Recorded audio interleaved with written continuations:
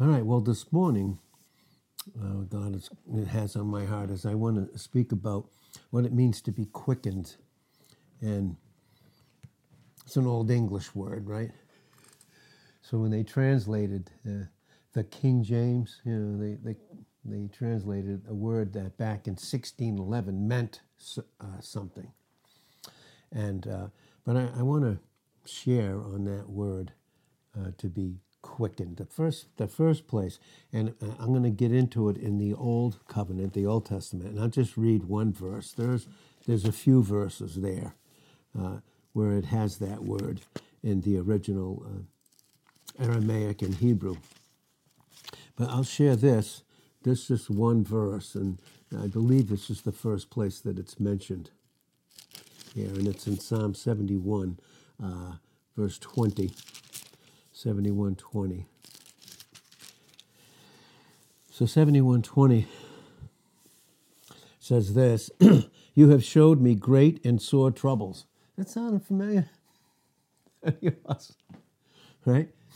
So for us in Christ, when he shows us great and sore troubles, in one sense, we can see what it says in Job 23, verse 16. It says, "The Almighty troubles me."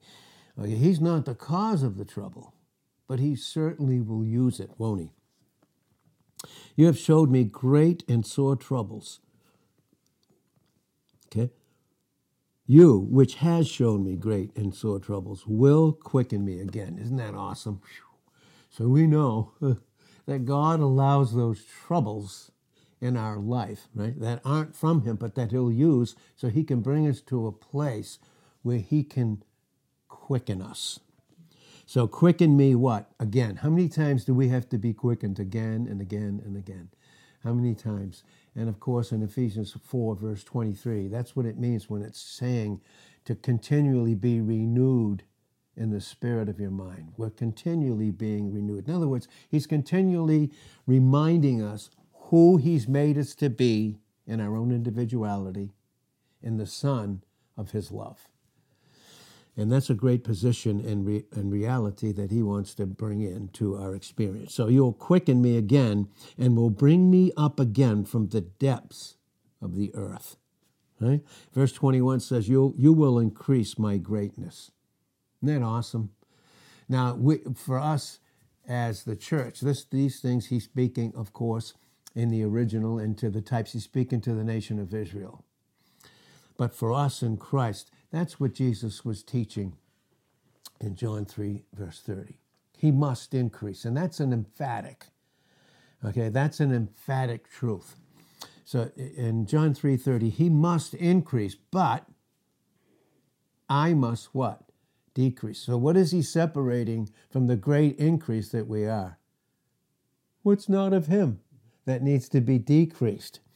And so he says again, you will increase my greatness and comfort me on every side. And I love that because when I look at 1 Peter chapter 4 and verse 10, it says that we as believers in our own individuality before Christ and as a corporate functioning local assembly in a specific area, we are to be good stewards, it says in 1 Peter 4:10. Be good stewards of the manifold. Manifold there is poikilos, and it means the many-sided, many-faceted truths of grace.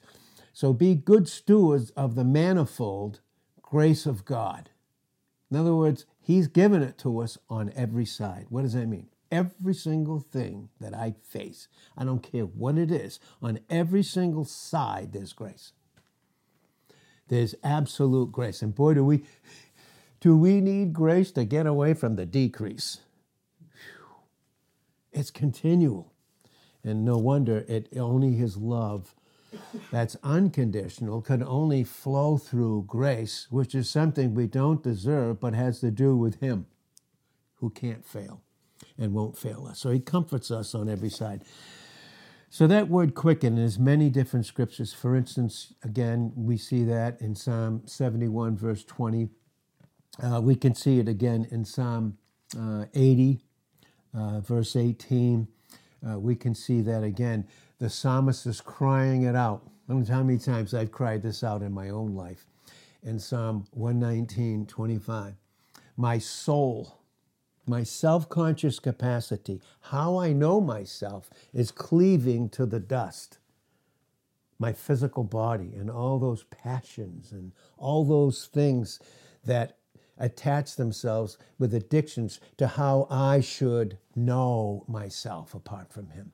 So he says, my soul is cleaving to the dust, and then it says, quicken me according to your word.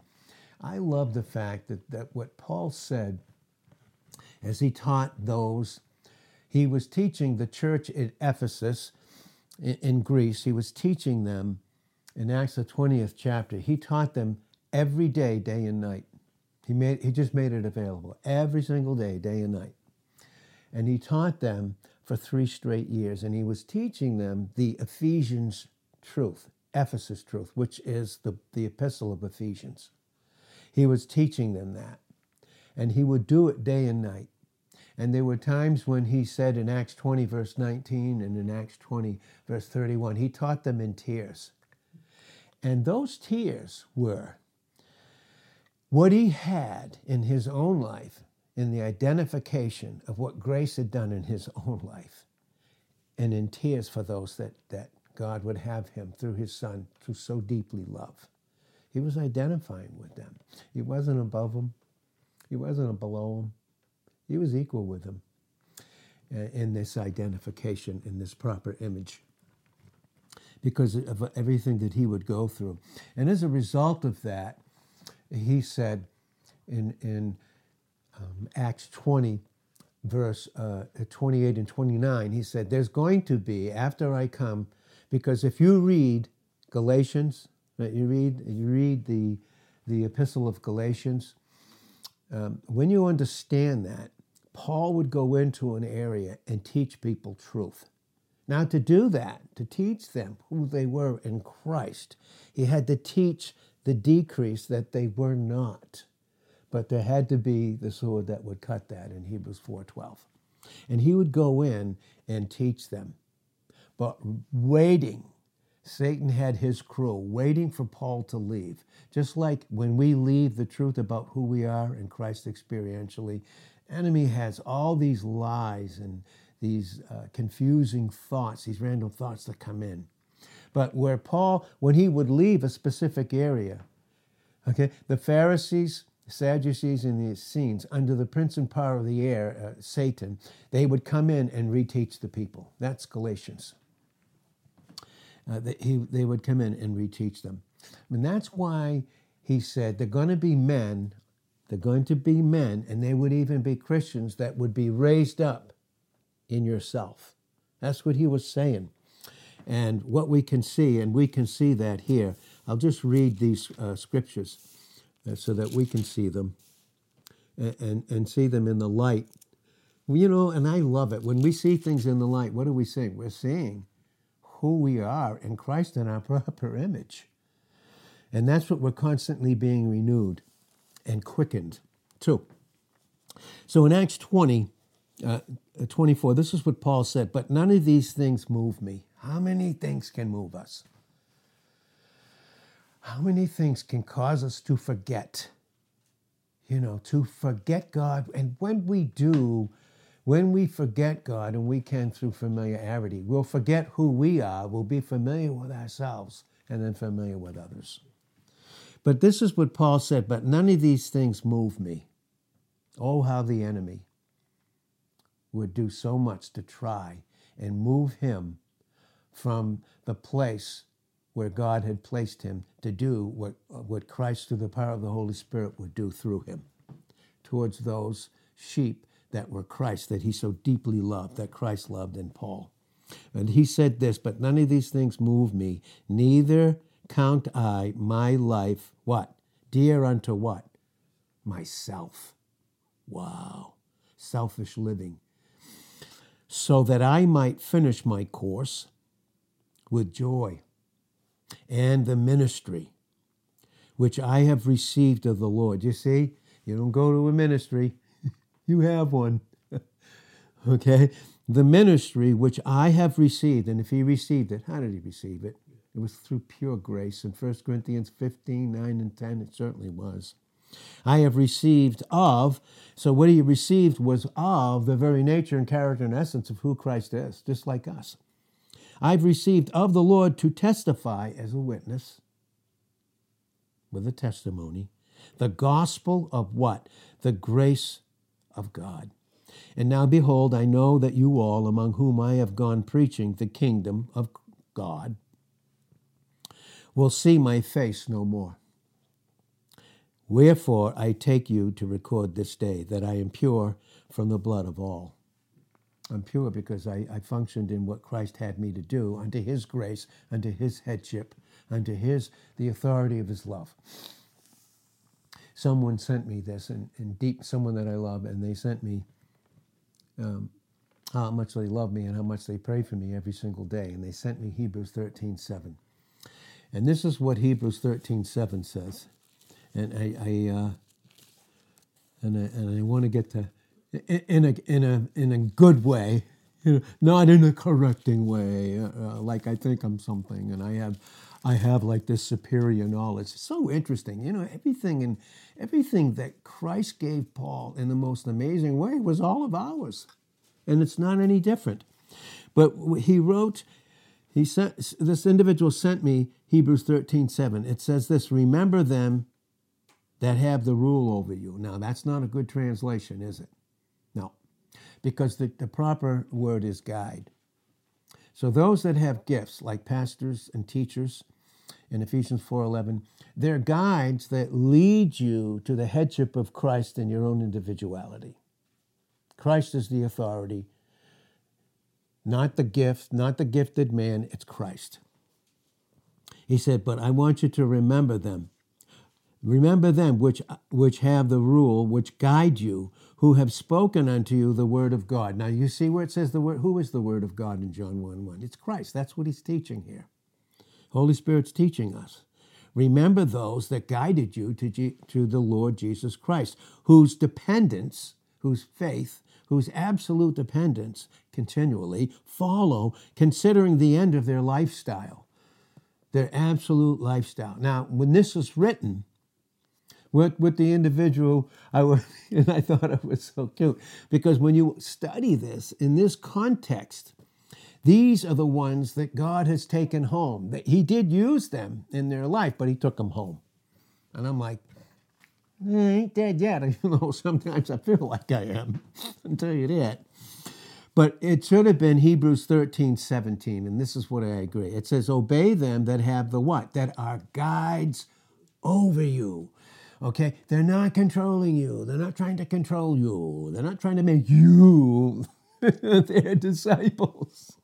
Obey them that are guides over you, and submit yourself, for they watch for your souls, as they that must give account, that they may do it with joy and not with grief, for that is unprofitable for you.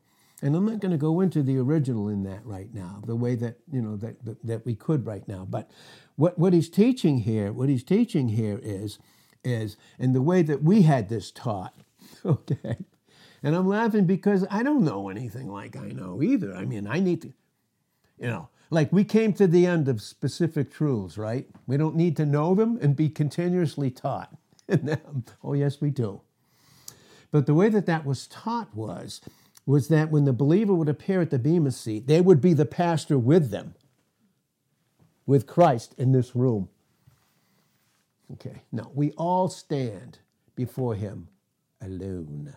Nobody else, because he was our only loving authority. and at the Bema seat, he's going to separate that wasn't of his love for us, and it's going to go away, and we're going to be, yay! Going to be no terror there in 2 Corinthians 5, 10, and 11. Because the Bema seat does not have to do with bringing up sins that are already dealt with. Okay? It's about rewards. Yep, suffering of loss and gain for rewards. In other words, everything that was done according to him who is grace and truth. And so there'll be no terror. But the way that was taught was the believer was in this room with Jesus Christ, okay, and then Jesus Christ would look to the pastor and say, how were they here? And he would go, oh, they failed. Oh, they rejected me. Oh, they hurt me. None of that's going on, by the way, at the PMC. Just want to make that clear. Okay? None of that. Okay? And then the pastor would groan because, oh, they were going to lose it. It's not even what it was saying. It's the reverse. It's the reverse. Did the pastor fail? And if he did, it was unprofitable for them. He's groaning in his privacy before the Lord. Take it very serious. So the word and gifts in the word and functioning in proper order is very, very serious. It's a very serious and a very sobering thing, because that's how it's taught. So I'm not dead yet. Don't remember me like that, please. Do you know something I don't know? Oh, God. Let's all. So really what he's saying in Hebrews 13:17 is continue to obey him as he's obeying in Christ, just like you. Isn't that great? We all have the same authority. We don't always have it in the same experience of growth, but we all do have it. So that's what he was saying. So that's what he was saying here, but none of these things move me, neither count I my life dear unto myself. We're back in Acts 20, verse 24. That I might finish my course with joy. What he's saying is, oh boy, when I face Christ, I don't want there to be any, oh Lord.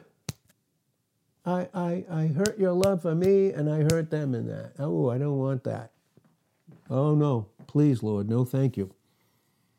Nope. With joy in the ministry which I've received of the Lord, to testify the gospel of what? The grace of God. Now, behold, I know that you all, whom I have gone preaching the kingdom, the ruler, the guiding, he who is the king. If you got a kingdom, you got to have a king. How many kings you have in one specific kingdom? You only have one. The kingdom here, when it speaks of the kingdom of God, always has to do with his government on the earth. He's the difference between the kingdom of God, we've said before, the kingdom of God is he's go anywhere in eternity. He is the king, the Lord, the supreme sovereign over all authority. But on the earth, that's the kingdom of God. He's ruling us and reigning as king over us. But you'll see my face no more. Wherefore I take to you to record this day that I'm pure from the blood of all. For I have not shunned, I have not kept back, even though, I know if I preach a certain thing, boy, boom, I'm going to get it. I don't count my life dear to myself. I'm not trying to protect myself. That's what he's saying. I'm not going to, from preaching the truth and things that would come back. For I have not kept back to declare unto you all the counsel of God. I want you to think about that with me. All the counsel of God. Now, take heed, therefore, unto who? Yourself. Yourself before Christ. Period. Right? And to all the flock. Now he's talking to leaders. To all the flock over which the Holy Spirit has made you overseers, those that watch. Not just preach the word, but in the night seasons, you watch. You give yourself to prayer in Acts 6, verse 4. And you give yourself to prayer and you continually watch. And you can't watch properly unless you give yourself over to him who's interceding and watching over them. That's why we're known as, if you have a gift of a pastor teacher, you are a under shepherd. God forbid you leave that under. Then you're in yourself. Take heed, therefore, unto yourselves and to all the flock which the Holy Spirit has made you overseers. To what? Here is the greatest definition and manifestation of a pastor towards the flock. What will he do? He will feed the church of who? That's why. Is it the pastor's flock? Are they his sheep? Is it his church? No. The church of God, which he has purchased with his own blood. This is verse 29. For I know this, that after my departing will grievous wolves enter in among you, not sparing the flock. Also, so there's going to be those that are from without in the local assembly trying to come in and disturb it and distract it. Here's verse 30. Also of your own selves will men arise, right in a local assembly. Right in it. A local assembly. Will arise speaking perverse things. What's a perverse thing? Oh, boy, we'll get into that at a different time. But that's speaking outside of a proper place, a proper growth and grace and truth and freedom. You leave a place of freedom. And look what it says. Speaking perverse things. Listen, to draw away disciples after them. And a local assembly. Look. Therefore, man of God, therefore, what should you do? When you see these things happening, what should you do? Watch. Watch and remember that by the space of 3 years, he's taught them 3 years, Ephesians truth. 3 years, I cease not to what? Warn. You tell me, do you think you and I, if we are experiencing and functioning in the flesh, that we want a warning of truth? Can anybody tell us anything? Can anybody give us counsel? because the enemy would convince us, any of us in the flesh, they don't know you. They don't know what you're going through. But God does, right? That's why, you got to be under and you've got to watch. So it's very interesting. Right? Warn everyone night and day with tears. Tears. You may see tears publicly, but the majority of them you will miss because they're private. They're private. And a man of God cannot watch privately about those that Christ loved, that he loves in Christ, without tears. You just won't have it. Jeremiah 9:1 was the weeping prophet. John 11, verse 35, Jesus wept. He wept. And he wept over those that were even in a desolate place, the whole nation of Israel. And you can see that as they rejected him in John 1:11. You can see it crystal clear what he said to them, "Oh, Jerusalem, Jerusalem, oh, how I loved you, and how I wanted to draw you to myself, as a mother hen does her chicks, keep them so close. But you wouldn't. You wouldn't." And that's in Matthew 23, verse 37, 38, and 39. And he said, your house is left desolate, empty without me. And sometimes we need tears. Sometimes folks need to see tears.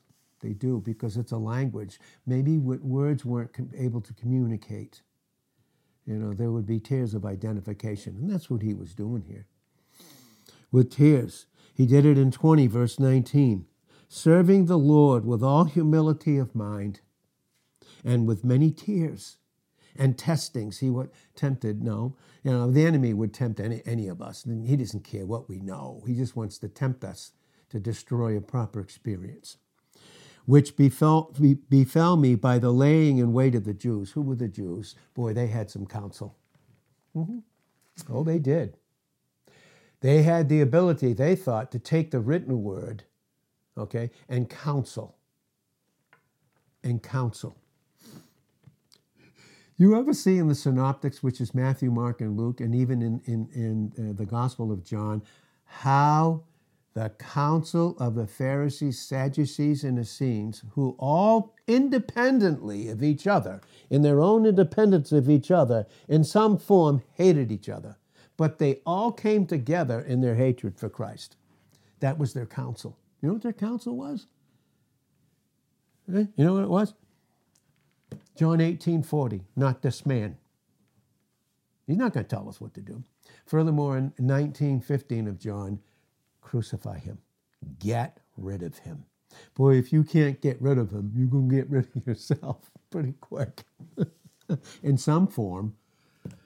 And you don't have to go. You can go away in your mind. And what do we go away to? Father, Lord, help us.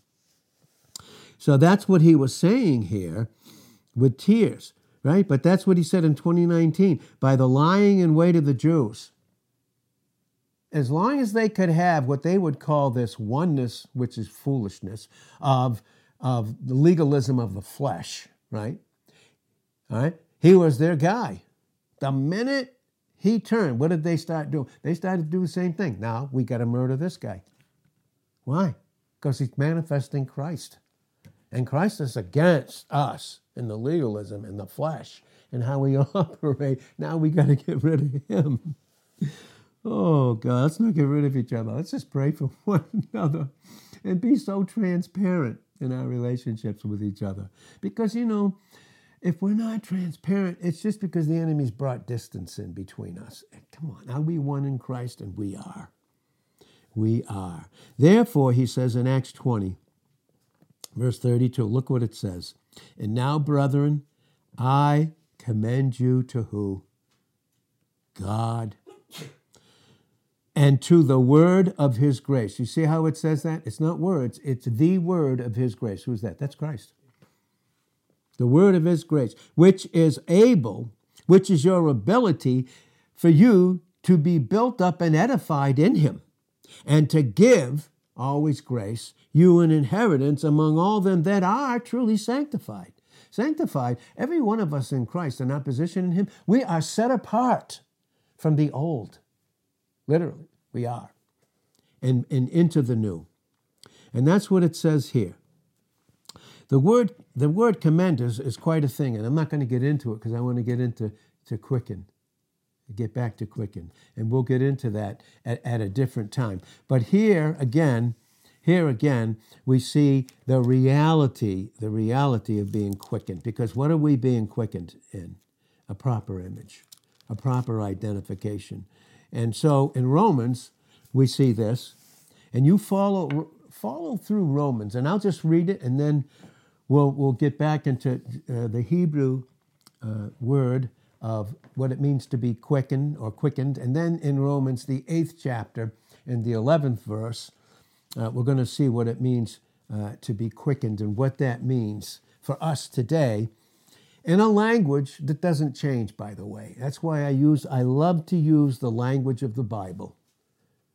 Okay, that's why I love to use it. The language of the Bible. Certain words we use today, I don't even understand them. I don't have an understanding because I'm not supposed to think outside the scriptures towards myself or anybody else. I would recommend a dictionary just for English words, the 1828 dictionary, because that guy, Noah Webster, was a polyglot. That guy had understanding and a depth of a multitude of languages, all kinds of languages, because that was his gift. And certain words that we use today, they're not even in there. And if they're not, do they have meaning? Proper meaning. And they don't. They don't. Watch.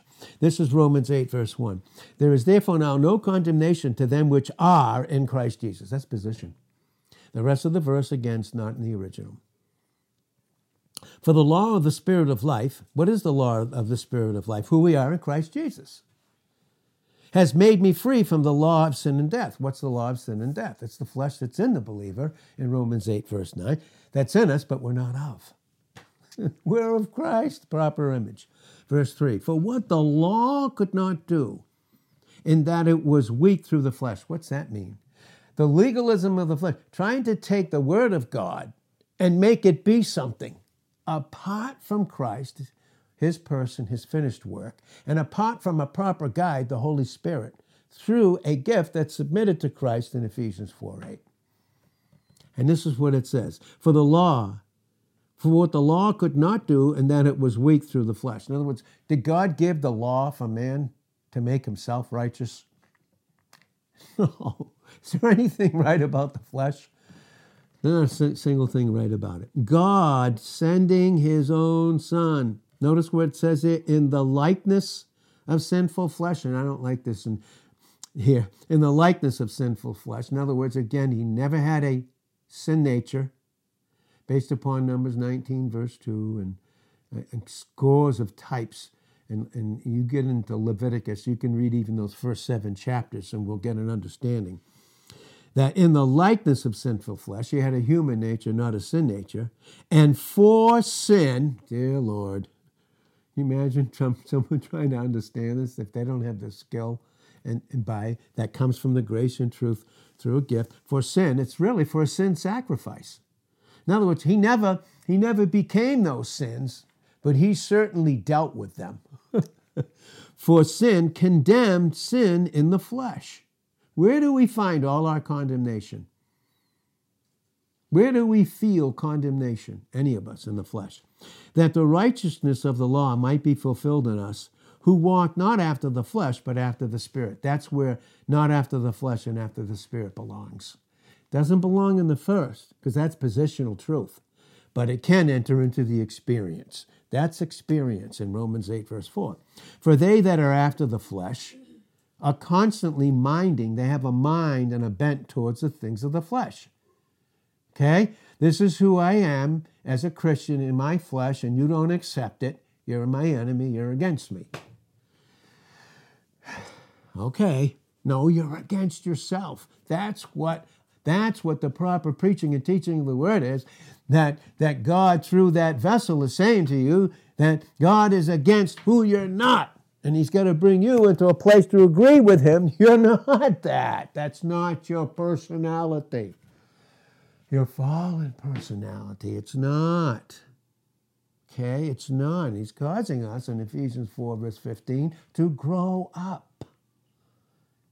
Grow up.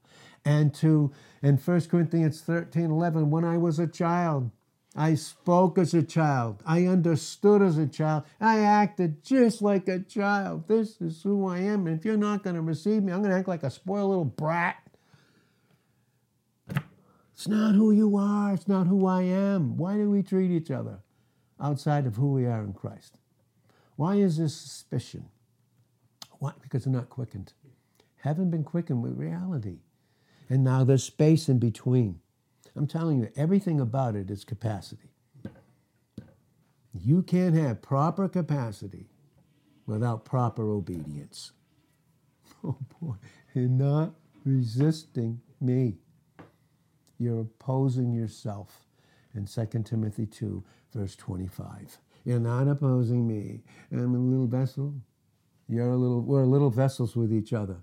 We may desire to have fellowship with each other. We really do. But can you force that? You can't force that. Can you force growth? You can't force growth either. Okay? It takes the Holy Spirit's force and authority of the love of Christ to cause it. Yes. So, in Romans 8:5, for they that are after the flesh do mind the things of the flesh, but they that are after the Spirit, the things of the Spirit. This brings into the reality of Galatians 5, verse 16. Walk in the Spirit under his government, his guidance. You will not fulfill the lusts of the flesh.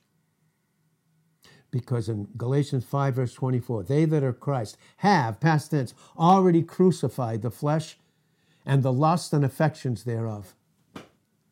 We need to know what proper desire is even based upon that. Because proper desire has to do with proper image. There's no question about it. And proper identification. And again, Psalm 119, 125, oh God, quicken me according to your word. My soul, my self-conscious, is going right back to those lust patterns that are in the body.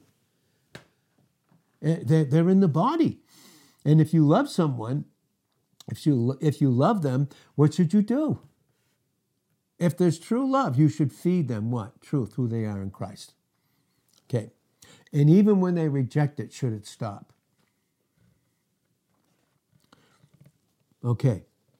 But they that are after the Spirit, the things of the Spirit. Listen, verse 6 in chapter 8. For to be carnally minded, right? Can I ever be natural again? No, that's crucified. But can I, through the flesh, be carnal? Read 1 Corinthians, the 3rd chapter. Read it. Read Hebrews, the 5th chapter, verses 13 to 15, about carnality. I go right back into, that pile that we vomited up. We go right back to it again. And when we do, don't judge me, not judging you. It's not who you are. You're participating in what you're not. Okay, it's not you. And again, Here it is again. Because the carnal mind is what? Enmity against God. We'll get into these in depth. But enmity is strong, settled, unchanging feelings of hatred towards God. How about that? I think you and I think we know our flesh. We think we know ourselves and what we think is a proper understanding of who we are right now. And will God give us grace to live there? Is that who we are? It's not. It just isn't. Again, we're dealing with capacity. We are. We're dealing with capacity. And when I say we are all being dealt with, all of us in our capacity. But they're not the same by any stretch or by any means. And what even doesn't allow us to receive the grace and go on in a proper image and capacity is because of disobedience. And that's no disobedience, right? For any of us, right? In James 4, verse 17. Right? Because the carnal mind is enmity, strong, settled, unchanging feelings of hatred against God. That's the flesh. For it is not subject to the law of God. What's the law of God? Romans 8:2.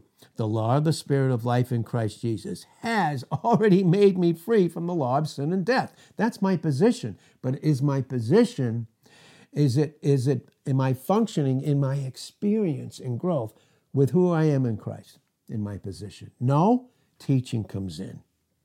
I can either resist it. They don't understand me. They don't know. Okay. You think so? And again, for it is not subject to the law of God. Listen, neither indeed can be. So then they that are in the flesh, and this is, in the context is they are believers in this chapter. There is absolutely not a question about it. But they that are in the flesh cannot what? Please God. There's the frustration.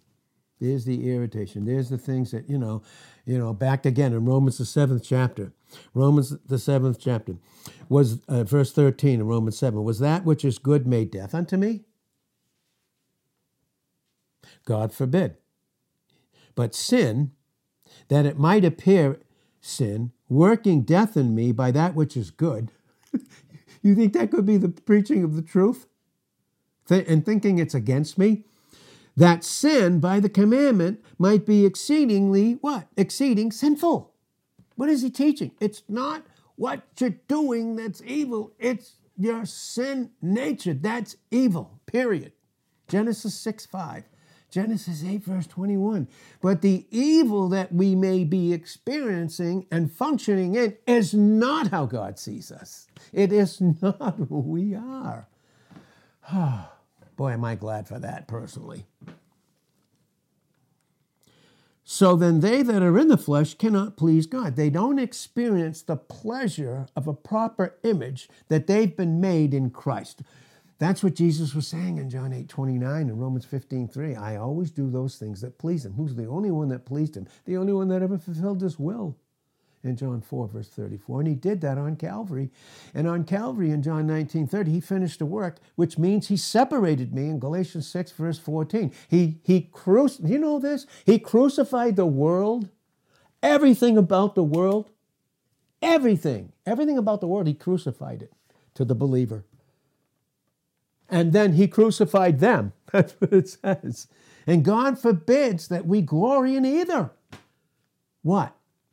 It's love that forbids it. It's the authority of a depth of love for us, for all of us, each and every single one of us. But look at verse 9. Here's our reality. But you are not in the flesh. The flesh may be in you, but you're not in it. But in the Spirit, if so be that the Spirit of God dwell in you. How do we know that the Spirit of God dwells in us? How do we know that? And this is why we have to give the scriptures. And this is why, by the grace of God, as he brings them back to me, from my understanding, instantaneously, I'll share them with you.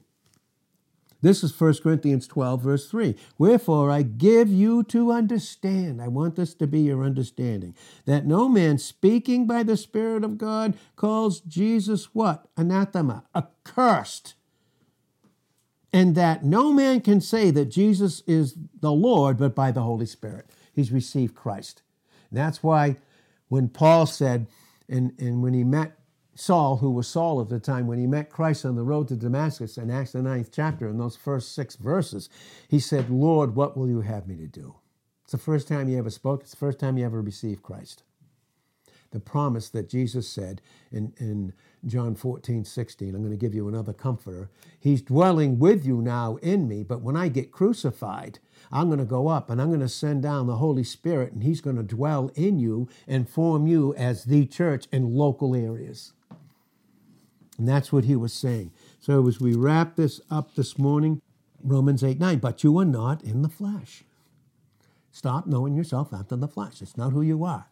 This is who I am. No, it's not. It's not who you are. It's not who I am. Yes. Thank you, Lord. But in the Spirit, if so be the Spirit of God dwell in you. Now, if any man have not the Spirit of Christ, he is what? He's none of his. And when it says he's none of his, you know what that means? We're not our own.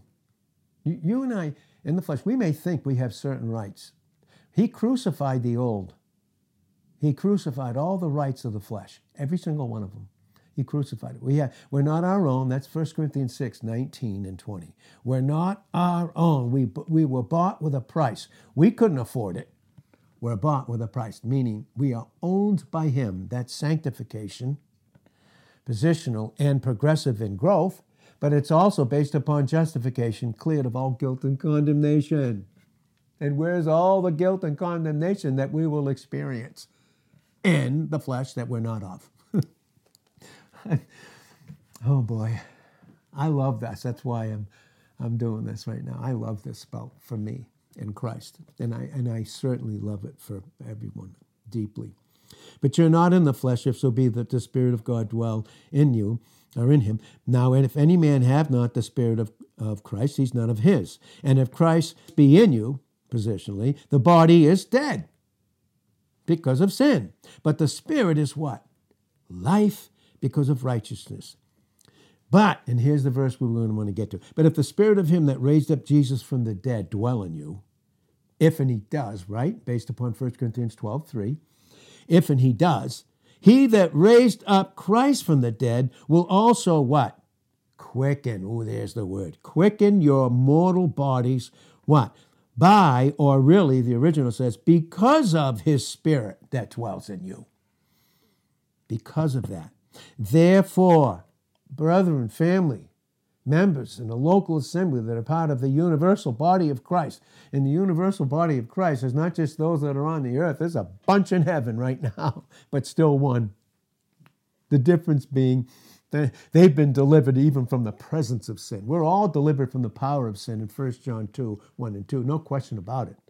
But they're delivered from the presence of sin. Not us, not yet. You know why? Got a lot of things to learn about who we are in Christ and who we're not. Oh, Lord. But if Christ be in you, right? But if the Spirit of him that raised up Jesus from the dead dwell in you, he that raised up Christ from the dead will also quicken your mortal bodies. Therefore, brethren, we are debtors, not to the flesh. It's not who you are. To live after the flesh, to experience it, to struggle in it, to be condemned, to have all these random thoughts, and even thinking in the flesh when the word is coming. And now it's against me, and I rebel, and I want to function in disobedience. Oh, Lord, help us all, right? Help us, Father, and he will through humility. To live after the flesh. For if you live after the flesh, in other words, you experience it, you will experience what? Death, separation from God. But separated from that, if you through who? The Spirit, who's our guide. We all have that. Am I your authority? Are you my authority? Holy Spirit's our guide, 1 John 2:20 and 27. He's leading us into who is our only head, and our only authority, it's Christ. Now, he's given certain men the gift to preach and teach the authoritative Word of God, which is Christ, to lead us through the Holy Spirit. And when a man in a gift functions and he's an under-shepherd and he's connected to the head, the Holy Spirit will use that to teach. But he's got to face a lot of different things too, not only for himself, but what comes at him. That's why he said, you know what? What? I made this determination. In 1 Corinthians 2:2, I'm determined not to know anything among you except Jesus Christ. I don't care how you treat me. I don't care what you do. I'm going to know you after Christ. That's what he said. And that's why he said, I don't count my own life dear to myself. Oh, you offended me. So, did it touch who you were in Christ? Oh, God, help us, right? So as we wrap this up this morning, quicken. In the Old Covenant, that word quicken is kaya. Some would say chaya. Okay? Chayah. It is a literal primitive root. You know what it means? To live. To live. Literally or figuratively, it's always causative. God does the causing of the life that we have. He does. Not legalism, not flesh, not left up to us. It's causative. It's in the causative stem in the Hebrew, and sometime in the future we'll get into that because it'll help us to understand, even when we read certain portions of the Old Covenant, what they mean in types. It's the causative. It means to revive. He's reviving us again. As the church in Ephesians 4:27 needs to be renewed in the spirit of your mind. Right? And look at what it means. To nourish. To nourish. How does God nourish us? Could we be nourished properly if he didn't lovingly chasten us? We wouldn't be nourished properly. To nourish up. Right? Isn't it incredible when we think about it? Oh, boy. To recover. He's constantly recovering us from a bad image, from a lie, and bringing us into a proper image. Thereby we have fellowship. Because can two walk together except they be agreed? In Amos 3:3. We can't. So this is, again, it means to save, to deliver, and as a result, to be whole. Is everything about who I am in Christ brand new in 2 Corinthians 5:17 in my proper image? That's position. He's working it into our experience. Through what? Receiving the truth and instantly obeying it. Now, do we all do that instantly? No, but we're growing. Babes, young men, spiritual dads. So this literally means to live. In all these places. In Psalm 71, verse 20, we said. I believe it's Psalm 80, verse 18. And we said it in Psalm 119, verse 25. It's again in Psalm 119, 37 and 40. And in Psalm 88, Quickened, 107. And a bunch of other places. That word quicken. Kaya. Yeah. Proper image. And it's always in the intensive form, and it's a verb. And what does a verb do? It expresses action. The action of his love. He's created us in our position brand new, and now he's bringing it into our experience to bring us back so that we can recover and experience the life that he sees us in Christ. It means having life. The verb, which is the action of his love, always connotes this is your life. This is who you are. This is who you're not. Right? And it means to bring to life. Do you remember when he created man, he was just a formless thing that he formed out of the ground. And not until he breathed into him did he become a living soul, Genesis 2:7. Do you notice what he did when Jesus rose from the dead? He went into the upper room in John the 20th chapter, and by the time you get to verse 22, they were all fearful. They were fearful all in the upper room. They were all together, and they were counseling each other based upon what? Their fear. How they perceived things. How they perceived that all these things were against them, just like Jacob in Genesis 42, verse 36. But the reality was Jesus penetrated, went right through. He came right in, and then he breathed onto them a brand new life. A brand new life in John 20, 22, 23. He breathed on them a whole brand new life. That's who we are. That's image. That's our brand new life. That's who we are. And thank God for that, and I'm thankful with you. This morning, no question about that. Thank you, Lord. And so to cause to live, To live is more than physical existence. And boy, don't tell that to the flesh, right? To live is far more than physical existence, right? Oh boy, what does it mean in Deuteronomy 30, verse 16, to love the Lord your God with all your heart, your soul, your might, your strength? What does that mean? How does that happen? It's our obedience. It's his love returned. That's all. When I obey, I know that I love him. I don't know it any other way. I don't experience his love for me outside of disobedience because it's not returning his love.